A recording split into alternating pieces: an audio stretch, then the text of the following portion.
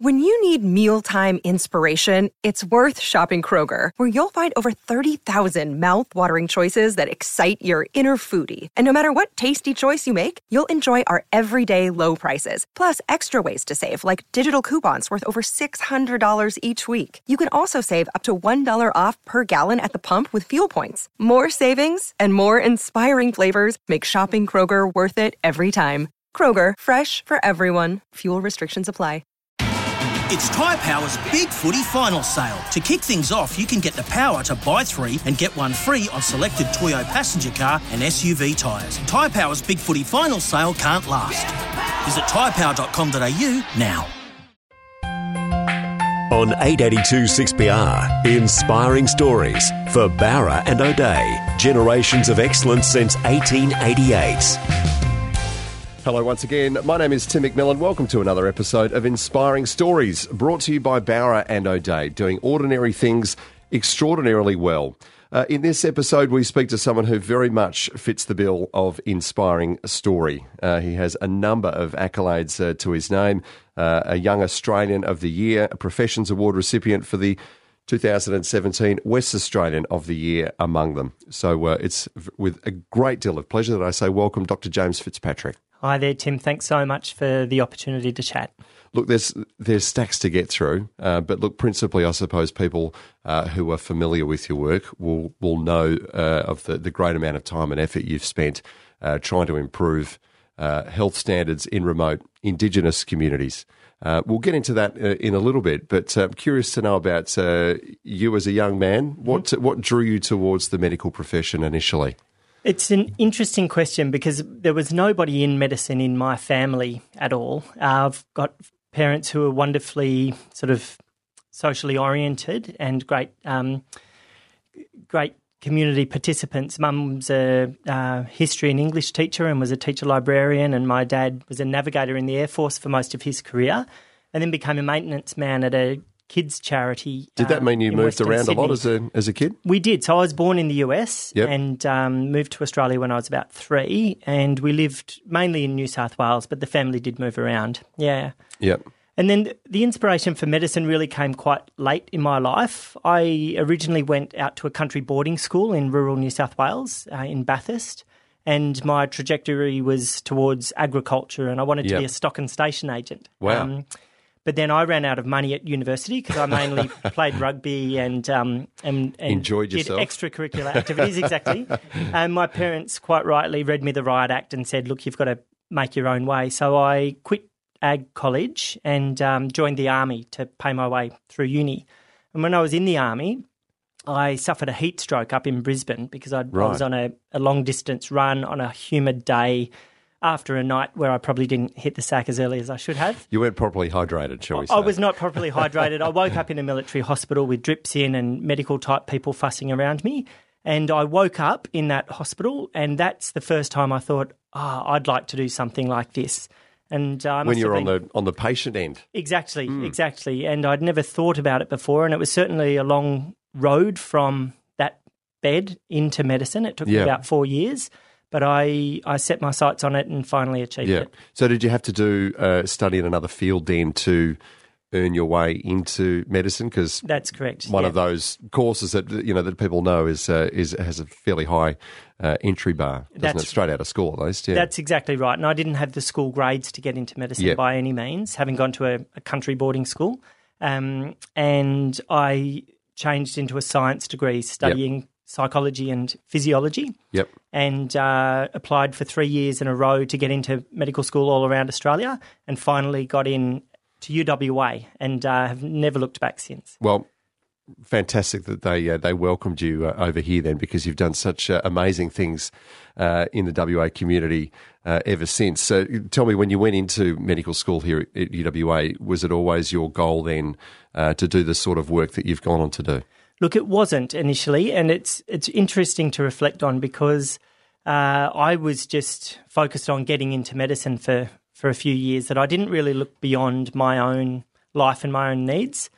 And my only real interaction with Aboriginal communities up until then had been a fairly negative one in the rural communities I'd gone to boarding school and then university in New South Wales in Armidale. So I didn't have a great awareness of remote communities or their needs. And it was when I was on a 2-week placement on a scholarship called a John Flynn Scholarship in a place called Carnarvon, where I was really confronted with some of the hardships that young people and then adults in these communities face. And it was really through that direct experience that I then decided, well, I'm on track now. I've kind of achieved my goals as much as I can at the moment. So then that's when I turned my attention to getting involved in helping others to achieve their dreams.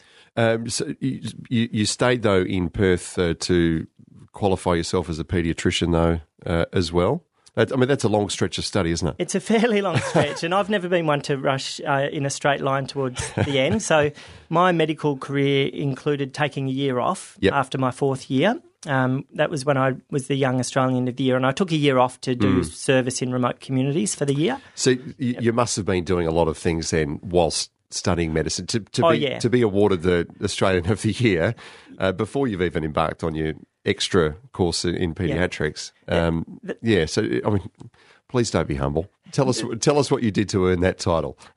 It's a good point, and I was able to do things outside of just studying as a medical student because I had a science degree under my belt, so I probably had a bit more time than some other students, and I tended to spend time doing other things, and those other things for me were working with a group called the National Rural Health Students Network, and that was a group of medical, nursing and allied health students who were interested in working in the bush.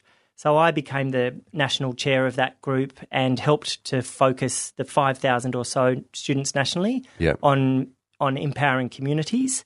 And I also got involved in a beautiful community called Carnarvon, which is where I'd originally been exposed to the youth suicides that sent me down this path in the first place. And through Spinifex, the Rural Health Club, we got involved in a children's festival to help kids become the best they can be. Yeah. Was there a single moment that sort of just washed over you where you just thought, I've got such a pull towards helping these people? Was it a light bulb moment, or was it just a general feeling that evolved over time? It was a lightning bolt moment, really. It was in Carnarvon, or out of Carnarvon, in a little place called Mungala Village. Yeah. And I was a second-year medical student, and I was up there looking into youth suicide. Yep. And there'd been around 5 youth suicides and 1 suicide murder in that village over a 12-ish month period. And I was interviewing an elder in the front yard of a dilapidated house with smashed and broken windows and a dusty front yard, and talking to him about why young people there commit a suicide and what we can do to help. And as I was interviewing him, there were 2 young kids playing in the front yard, a little boy and a little girl, and the girl had the hose over the sibling's head, and it was a beautiful sunny day, and the little kid had these tightly curled peppercorns of hair, and the sun was shining off his skin. It was a beautiful scene. And while I was watching that, I heard the smashing of a bottle being broken on a wall inside the house and a stream of expletives coming out through the broken window of the house. This was about midday on a Tuesday, and there was someone drunk inside abusing another person. And that's where it really struck me that these kids really start on the back foot, and that I felt I had some time and skills to do something about it. You became a specialist, if you like, in fetal alcohol spectrum disorder. I'm sure it's a term that a lot of people have heard before, but can you just go into a little bit of detail? What is it, and how does it set kids on the back foot? Yeah, it's a good question, and so I've identified fetal alcohol spectrum disorder as an area for me to spend my career working on because it's a way upstream cause of some of the downstream maladies that not just Aboriginal people, but people from socially disadvantaged communities in general suffer. So it's brain damage caused by exposure to alcohol during pregnancy. And it happens in all sectors of society, but particularly in communities that drink at high risk levels generally. So that's generally poor communities and more affluent communities where there's a loose relationship with alcohol. So it causes a range of developmental... It's funny, you don't hear about it as much, do you, in the affluent end? We certainly don't talk about it as much, but it's there. Certainly alcohol exposure in pregnancy takes the edge off the potential of kids, no matter what their postcode.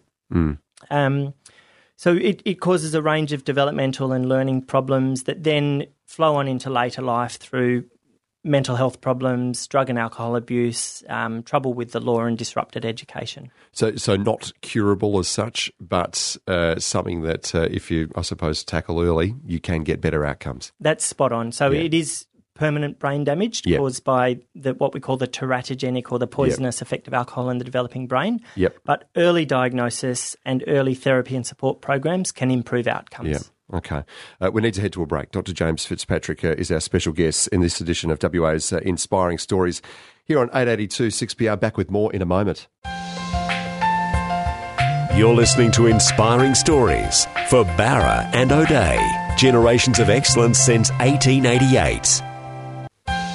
You're listening to another edition of Inspiring Stories on 882 6PR for Barra and O'Day, WA's family-owned funeral directors.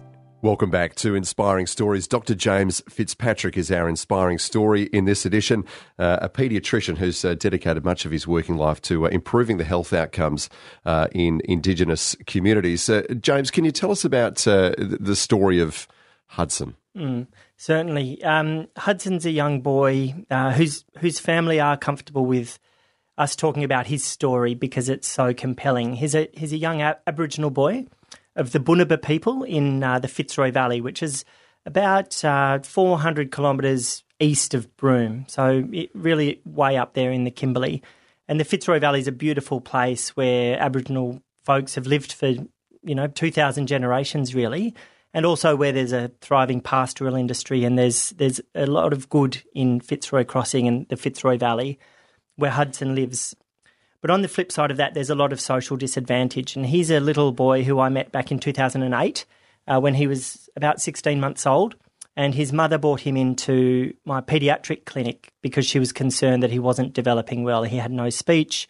He had no social interaction skills. He couldn't yet walk at 16 months of age. And he was very small. And I spoke with her about him, but also about her life. And her story was one of social disadvantage, of suffering domestic violence and having disrupted education herself and living a fairly itinerant life and filling her sad places in with alcohol. And so it transpired that we diagnosed Hudson with fetal alcohol spectrum disorder, and he had the three characteristic facial features, which aren't always seen in FASD. But after that diagnosis, Hudson really triggered my interest in FASD because I realised that his story was a very, very common story in so many people in the Fitzroy Valley and beyond. Yeah. Can I ask you about this, maybe delving into politics a little bit, but particularly the last state government really raises as a big issue plans to close down a number of remote Indigenous communities around WA, and a lot of people had strong opinions on them. Certainly the public had strong opinions, even callers to this radio station had strong opinions on them. I dare say many of them would never, ever, ever have actually been to one of these communities and seen for themselves what they're like. Yeah. In amongst all of that, what's your take on it? Obviously, hard to separate health policy and what you're trying to achieve from politics. It is such a complicated issue. But how did you, I suppose, assess that time, given that so many people were throwing their 2 cents worth in? Yeah, it was certainly an interesting debate, and I was very, very interested in it. And I actually really respect people's opinions based on their own life experience, because we're all Australians and we're all part of a society that wants the best for most of our countrymen, but also wants people to participate and for our taxpayer resources to be used in the best way possible. So I've actually got a fairly balanced view on that specific issue. My experience in remote communities is that often they're places where there's a hell of a lot of love and potential and community strength, and you always leave them feeling better than when you arrived. So that's one message to people who haven't been out there, is that don't have a tainted viewpoint just because of what you see in the news stories. What actually is out there is a strong culture that's thriving with some really beautiful families and strong kinship connections and potential. So was it a good idea to close those down, or at least to reduce the number? and amalgamate some of those? I think that a viable community is generally one where there is a hub of activity such as a school, a store, and some kind of employment opportunities. And those communities, they may be quite small. They may be a couple of hundred people only, but they are a place where people can live their cultural life and also participate, learn, and have some degree of independence and economic autonomy. And I think that if there isn't a viable community, then questions should be asked about resources that are put into various places. So I'm not all for keeping every single community open just because it currently has funding going into it. I'm for a measured view where communities themselves need to look at their community and say, okay, what do we offer to ourselves and each other here? And how can we demonstrate that this is a place where children can thrive, where they can learn, and where people have the opportunity to do some kind of meaningful employment? What have you found from your own experience? Is it getting the support and the rapport going with the leaders in the community? Is that the secret to getting better outcomes? It's really interesting because when you first become involved in an Aboriginal community, you really have a responsibility to go there as someone who's willing to learn more than they can teach, and also just to be yourself, to be kind, compassionate, understanding, and to appreciate the strengths that are in the place. Are you welcomed initially when you get there, or is there a bit of a process for you, a bit of effort involved in, I suppose, convincing them that you are just there to help? Yeah, each Aboriginal community is different, and they've got different priorities, and they'll see visitors differently. Yep. So I guess I'm fortunate because I've worked for a long time with many communities, and we do have positive and trusted relationships. Sometimes that does translate to other places with them having an open door and welcoming what we're there for. But the relationships always have to start from scratch. Yep. I'm also fortunate because of what I do. It's generally a helping profession. Yes. So it's hard for people to say, look, we don't really need a service that looks after our kids here. But it does depend a lot on relationships. But what I've found with Aboriginal people and communities is they generally start from a position of trust and collaboration. And it's only when that's broken that people tend to close up. Easier to say than waltzing in there in a police car with a with a blue uniform on. Can I ask you about educating women, particularly about the dangers of drinking while pregnant? You've had some great success there with the help of Aboriginal leaders there. Some stats show that the rates of drinking in pregnancy have gone from about 60% in 2009 to 20%. In 2015, that's a pretty astonishing turnaround in a relatively short space of time. We hope that it is, and as a scientist, and I'm always reminded this by my colleagues, we have to interpret any data very cautiously and also think very hard about what actually caused that change. But it certainly seems to be. It's definitely encouraging, and it happened in the Fitzroy Valley in the context of the community themselves standing up to the issue of alcohol in their community more broadly and introducing alcohol restrictions. So that was probably the single biggest intervention that they imposed in their own community.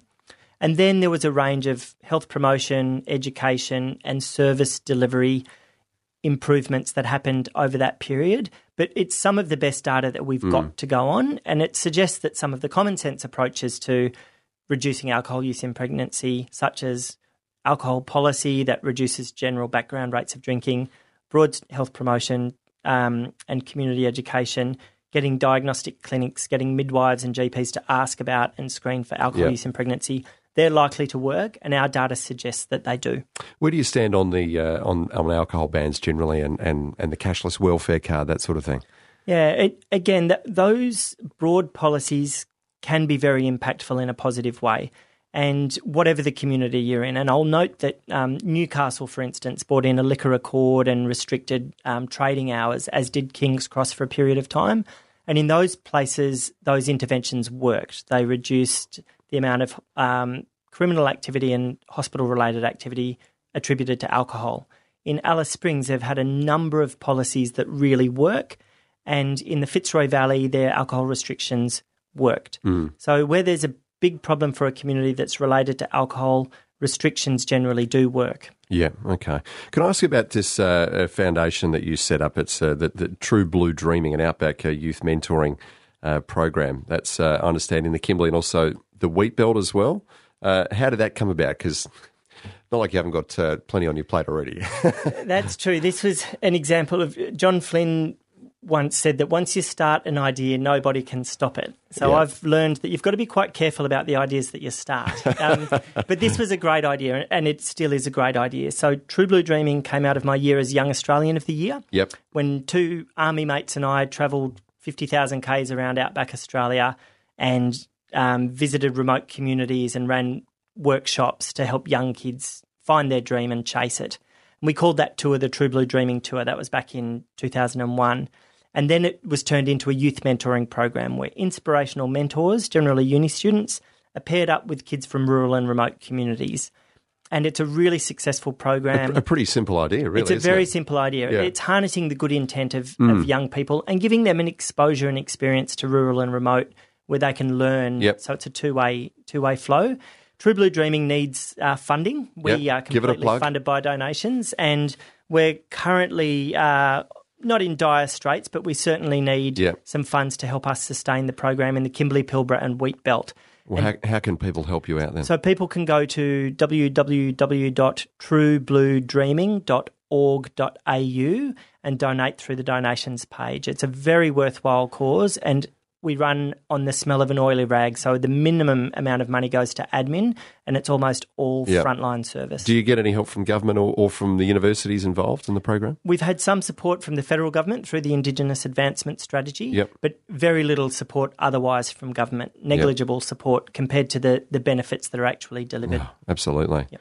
Unfortunately, it's a pretty common story, isn't it, for these sorts of causes. Look, we need to take another break, but after that, I'm going to get you to tell us about patches. Dr. James Fitzpatrick is our special guest in this edition of WA's Inspiring Stories here on 882 6PR. Back with more soon. You're listening to another edition of Inspiring Stories on 882 6PR for Barra and O'Day, WA's family-owned funeral directors. You're listening to Inspiring Stories for Barra and O'Day, generations of excellence since 1888. Welcome back. My name is Tim McMillan. My special guest in this edition is Dr. James Fitzpatrick. Just before I ask you about one of your other causes or organisations, foundations, whatever you want to call it, patches, that is, I just want to know, you take on such a heavy load, the intensity of what you do. Not everyone could withstand that sort of constant emotional turmoil in their lives. Where do you seek your own therapy, if you like? What do you find solace or relaxation or comfort in doing? It's a really good question, and sometimes the wheels do very nearly fall off. Personally, I won't pretend that that's not the case. And I guess earlier in my development, I put a lot of time into developing myself and I did a number of leadership type programs and self-development exploration, reading and doing courses and things. And I think that gave me a really solid foundation. And I've also had a very strong sense of resilience, I guess, and a sense that, compared to X, Y, and Z other person or situation, I'm doing just fine. So I don't have much time at all for dwelling on myself and my own stressors. You're not part of the doctor brigade that plays golf every week then? I'm certainly not. Yeah, I am not. So the ways I free up time are no golf. I don't have a television. I work fast and hard. And I go sailing when I can. So my real passion and outlet is just being at sea, being afloat is really where I recharge and switch off, or being in the outback. Yeah. All right, Patches. Tell us about Patches, because it sounds like a name of a cute little mascot teddy bear, but it does actually stand for something. Look, it does. And so Patches is a child development and disability service at heart, and I established it out of frustration. So I was working in the Fitzroy Valley in the Kimberley. With WA Country Health Service, who are a fantastic health service that do an amazing job with child health up there. But my frustration was that we weren't getting complex diagnostic assessments done, like for autism or fetal alcohol spectrum disorder or other conditions that needed a multidisciplinary team approach. Yep. So I developed Patches as a one-stop shop model that introduced high-quality service providers to really hard-to-reach places, like the end of a dirt road or a prison or a child protection setting, in an efficient manner. So you could get an autism assessment or a FASD assessment done as quickly as possible at a really high standard. And we're as much a paediatric practice as we are a logistical company. So we just get things done when others find it hard to get them done. What's the secret then? How do you get it done? It's being very organised. Yep. It's focusing on what's important and not just things that are interesting but less impactful. And it's an enterprise model. That's actually what I think at its heart makes it work. Because as you've mentioned before, I've set up charities like True Blue Dreaming. Yep. I've worked in state-funded services. I've worked as a researcher within research teams. But none of them can really be innovative and agile enough to get into the cracks and do what needs to be done. And none of them have drivers of efficiency and accountability set within them, whereas Patches does. So our clinicians generally are clinical subcontractors. We all only get paid if we get a job done. And that means that we work really, really hard to get the job done, and we do it as efficiently as we can. So is it a mobile facility? You physically take those subcontractors, those experts in their respective fields, to those communities? That's how we began. So we began in the Fitzroy Valley. Initially, it was just me going and trying to run multidisciplinary clinics with these existing services. Then we received funding to take a whole team, say a paediatrician, a psychologist and a speech therapist, to a remote place. We would set up in a school because that's where the kids were, and we would work efficiently to do assessments that were meaningful, that either triggered disability service funding or school-based service funding. And we were very, very relevant to families, so they understood why we were there, and we gave them something that they could comprehend that was useful. So we started in the Fitzroy Valley and now have grown our outreach service throughout regional WA and the Northern Territory. And we've now got clinic partnerships in multiple states and territories. But we also have physical clinics. So we've got a clinic in Nedlands where we run a busy program, and also a clinic in South Headland and Broome where we have therapists based who can intervene and deliver therapy and support services. So in terms of its financial model, who pays for it? So I am adamant that it's a social enterprise. It's actually a private practice, and we live or die by the quality and the amount of our work. So it's a fee-for-service organisation. So we'll deliver a FASD or an autism assessment for the justice or child protection system or for private clients, and they pay for that service. Right. We then also use NDIS funding to deliver evidence-based therapy services. So it's a fee-for-service model. We've got one large government grant to help us build capacity in other organisations to do FASD diagnosis, but it runs privately, and I'm very insistent that that's needed in getting some of these services to really hard places in an efficient and meaningful way. Often, forget people who I suppose are like you, and I use that term loosely, who are going out and trying to make a difference to people's health, particularly in these hard-to-reach places. They constantly talk about the battle for funding, the battle to survive, and if you just mention politics or politicians, you can see the rage building in their face. But you seem less so, less of that kind of us and them between you and the political side of things as well. You have to coexist, don't you? Yeah. Really.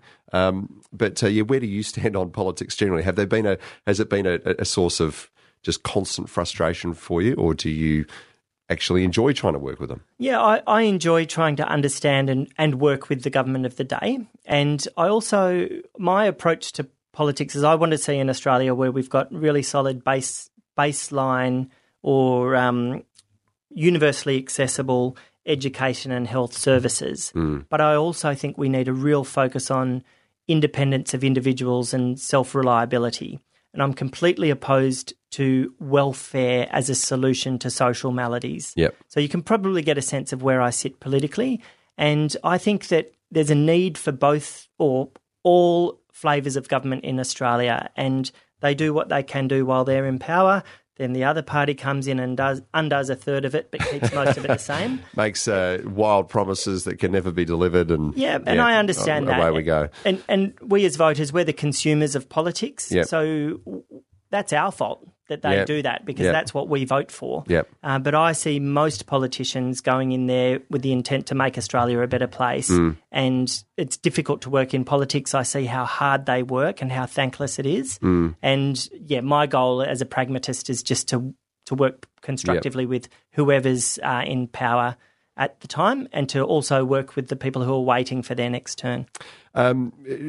In terms of other sort of, I suppose, big stakeholders in that complex mix, then we've talked about what you do, politics. What do you think of the role of the media in all of this? Because obviously, a lot of people, and people being the voters of the government of the day, or those trying to seek power, informed by the images they see on TV, the stories they hear on radio, the things they read online, in print, etc., etc.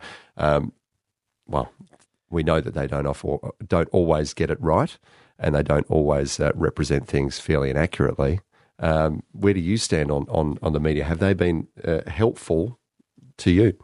Yes and no. And the media is complex, and it's made up of individual human beings. Yep. And again, I look at us as consumers of the media as having a responsibility for how the media operates. I very strongly believe that there's a positive role for the media in reframing how we think about different issues. And a nice example is mental health, where there are fantastic organisations like Everymind, for instance, who've helped reporters to report responsibly and to provide a call to action or a where to from here through some of the helplines. And in the last 10 years or so, partly because of the media's responsible approach and partly because of some significant leaders in the community, we look at mental health differently. And I believe that all sorts of social issues can be influenced positively like that, including drug and alcohol issues of remote communities, and how we see and celebrate Aboriginal Australia. So, I don't have an all positive or an all negative view of the media, and a lot of it relates to what comes out of our mouths as well as the people who are interviewed. Yeah, I just think, some of the, and not necessarily around, fetal alcohol spectrum disorder, but the investigations into Indigenous incarceration in the Northern Territory, for instance, and that some of the debate that flowed out of that in the media, I'm guessing for someone like you wasn't terribly helpful. Sometimes it can inflame, people's fairly ignorant beliefs about what goes on. It does have the potential to do that. And I was closely involved with the Northern Territory Royal Commission. Patches did 16 assessments of vulnerable witnesses there. Yep. So I saw a lot of the NT and national media. And look, I am a believer in freedom of speech in Australia, and I think that all opinions have merit, but they have to be informed, balanced and reasonable. Yeah, which is where I think we might have some of them short. might have failed. Yeah. Yes. Anyway, on that controversial note, we have to head to a break. Dr. James Fitzpatrick is our special guest on Inspiring Stories, brought to you by Barrett and O'Day, right here on 882 6PR. You're listening to another edition of Inspiring Stories on 882 6PR for Barra and O'Day, WA's family-owned funeral directors. You're listening to Inspiring Stories for Barra and O'Day, generations of excellence since 1888. Welcome back to WA's Inspiring Stories. My name is Tim McMillan. My special guest is Dr. James Fitzpatrick. James, in 2016, so fairly recently, you were obviously impacted by the tragic suicide of a 10-year-old girl in Luma, so much so that you then wrote a fairly compelling, gut-wrenching article about it. Can you tell us a little bit about that story? Yeah, I can, as much as I'm aware of the case, because I hadn't been to Luma for some time. Luma's a remote community halfway between Derby and Broome. Yep. And it's a beautiful place. I've got cultural mentors there, and I've got great friends there, and I work there as a kids doctor.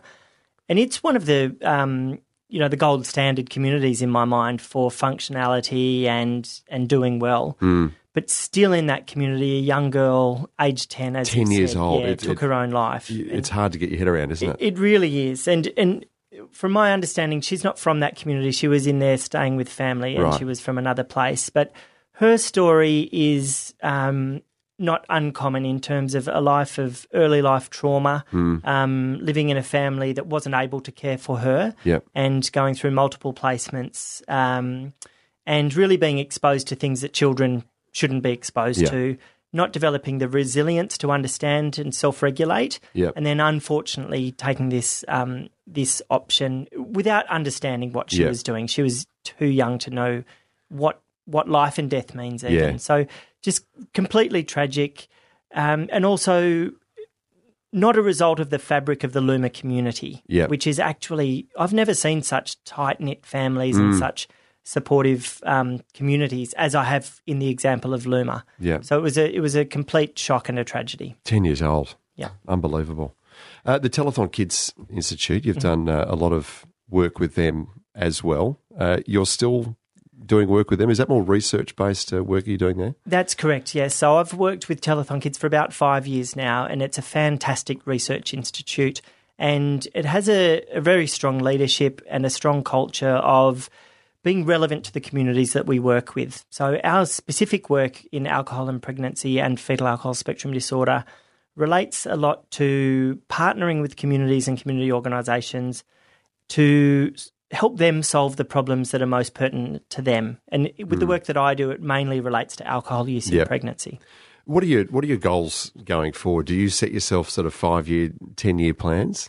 Look, I do. I do, and it's generally something like 5 or 10 years. So just reflecting on the different types of things I've done, I've worked as a clinician in the public system. I've worked as a researcher and still work as a researcher. I've worked and am working as a clinician in the private sector. I've worked in the charity field. I think what I'm aiming for next is to try and deliver on and finish up some really impactful research programs, to grow Patches into a national program, and we're already well along that path. And then I guess to prepare myself for whatever life has next. And that, do you see yourself retiring at a reasonable age? Is it something you look forward to, retiring, or do you think you'll always be on this path? I'd say while I've got energy and the ability to do something useful, I'll just keep on working at it. And that may be in a more public role in future. And I'm starting to think about and look into that as well. So I've always got a loose plan. I've got a compass that's pointing me in a certain direction. Okay. Yeah. Do you have to be a boss as well? Obviously, you'd be a great mentor, I imagine, and a really inspiring person to work alongside. But how do you go being a boss? I reckon I'd be really difficult to work for. Because I'm very energetic and have that broader and more distant vision front and centre. And then I work with a lot of really amazing people who work very hard to deliver on that vision and also, importantly, to recalibrate it when it's not quite right. So I've had some difficulties, that's for sure, in terms of trying to lead a lot of people along a path too quickly. And I've had the opportunity to reflect on some of that. Hopefully I can change. Yes. Who are the people that inspire you then? It's a good question. So I guess more close to heart, people like Fiona Stanley, a real inspiration. She was one of those people that you mentioned, politicians, and steam comes out of her. Yeah, absolutely, and rightly so. And then there are more quiet achievers in public health like Mike Daub. He's an incredible mentor and leader. My dad, he's definitely as solid as they come. You really turned it around after that talk they gave you, didn't you? Like back in ag school. Oh, that's right. Yeah. Sharpen up your act, James. Kind of. I think pretty much my parents were saying, look, we won't support you on this journey. Yes. Not you're on your own. We don't love you, but pretty much you're on your own in many other ways. And that developed a fierce sense of independence in me, which has sometimes been constructive, sometimes not so helpful. Gandhi, I've read things about you in the past where you've quoted Gandhi. Is Gandhi and the teachings of Gandhi something that you defer to in times when you need to? Look, again, I think my personal development has tapped into lots of different areas over time. So I'm as driven by the notions of Gandhi's, like applying the law of love with scientific precision. Yep. But also I've got a more sharp pencil approach to a lot of things, and think that in an Australia where we've got enterprises and industries, we need to lean on those industries and use a more corporate approach to solving some problems. Yep. So yes, certainly, the philosophers and spiritual / social leaders like Gandhi, but also business leaders and politicians and people from all walks of life inspire me. And we've seen some of those business leaders, Andrew Twiggy Forrest, the one that probably comes to mind most readily, stepping in. That's got to be a good thing for you. Look, it is, and I think and others who are trying to do similar work. That's right. The work of the Forrests and their high expectations of the organisations they fund, and then the work of the McCuskers, so Malcolm and Tonya McCusker, who are great supporters of our work in a less visible way. So I really respect those approaches. If people want to assist you in some way, I mean, there are so many ways that they can assist you. You mentioned, you're working with the telethon kids, with Patches, with True Blue Dreaming, and then you mentioned the very specific story of Hudson. There are so many ways, I imagine, that people can help you. Where do you most need it? I'd say in two areas. So one is with Patches, and that's certainly through clinicians who want to get out to the end of the dirt road or into the hard-to-reach places. Get in touch with Patches through inquiries at patches-paediatrics.com.au, and we'll try and find a place for you. Secondly, raising funds for little Hudson, the boy from Fitzroy Crossing who sadly lost his mum in April this year. She was bumped by a car and killed. If you go to the True Blue Dreaming website and search for the Hudson fundraiser, give generously there or give to True Blue Dreaming more broadly. And then, of course, Telethon Kids Institute always needs funding for excellent research. Yep. How do you prioritise all of these different pursuits? I mean, you wake up in the morning, you must sort of feel drawn to all of them in some degree. But when you're mapping out your day, how do you prioritise one over the other? Sometimes it's just a matter of what's achievable. So I now focus mainly on where I'm most impactful and useful, and that's through Patches. So translating some of our research findings into real activity in the real world where we work. Yeah, okay. And your own health? You're in good health? I'm doing all right. Because sometimes doctors who do this don't look after themselves, do they? No, I look after myself okay. I need to go sailing a little bit more. Yeah, okay. Solo sailing? Or generally, yeah. I can imagine you just probably need to just clear your head. Yeah. Yep, that's generally the case. You don't do anything too silly out in the water, though, I hope, do you? Like, get out there and go, maybe I'll just keep going all the way to Madagascar. Well, my mates used to call me Dangerous Jim because I had a little 22-footer and I didn't have a motor, lights or radio on it, and I used to go storm sailing out to Rottnest a lot. That's not very sensible, Dr. James. It's not. But I take a more cautious approach nowadays. Hang on, where did you get into sailing then? Because didn't you say you grew up in rural New South Wales, a long way from an ocean? Yeah, the Blue Mountains and Bathurst is where I spent most of my time. But my dad loved boats, so we always had little sailing boats, and then some larger boats that never managed to sail because they were just projects. But yeah, I've always loved the sea, and living in the Blue Mountains, we had access to Sydney and those waters. Far. Yeah, not too far. All right. So if someone sees you getting in the boat, about to set sail, just leave you be. You need your alone time.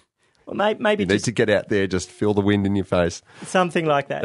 Yeah, I think a few shouts of encouragement. And do you have enough fuel? Do you have a life jacket? Stuff like that doesn't go astray. Yeah. So don't go out there at the moment. It's a bit wild. That's right. Thank you very much for coming in and sharing your truly inspiring story. We really do appreciate it. Thanks, Tim. And, I really appreciate the opportunity. All the best with your ongoing work. Thank you very much.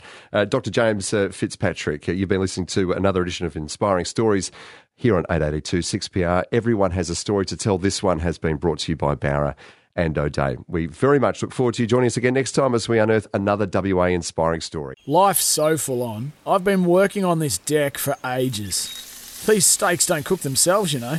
Life's good with a Trex deck. Composite decking made from 95% recycled materials that won't rot, stain or fade. Trex, the world's #1 decking brand.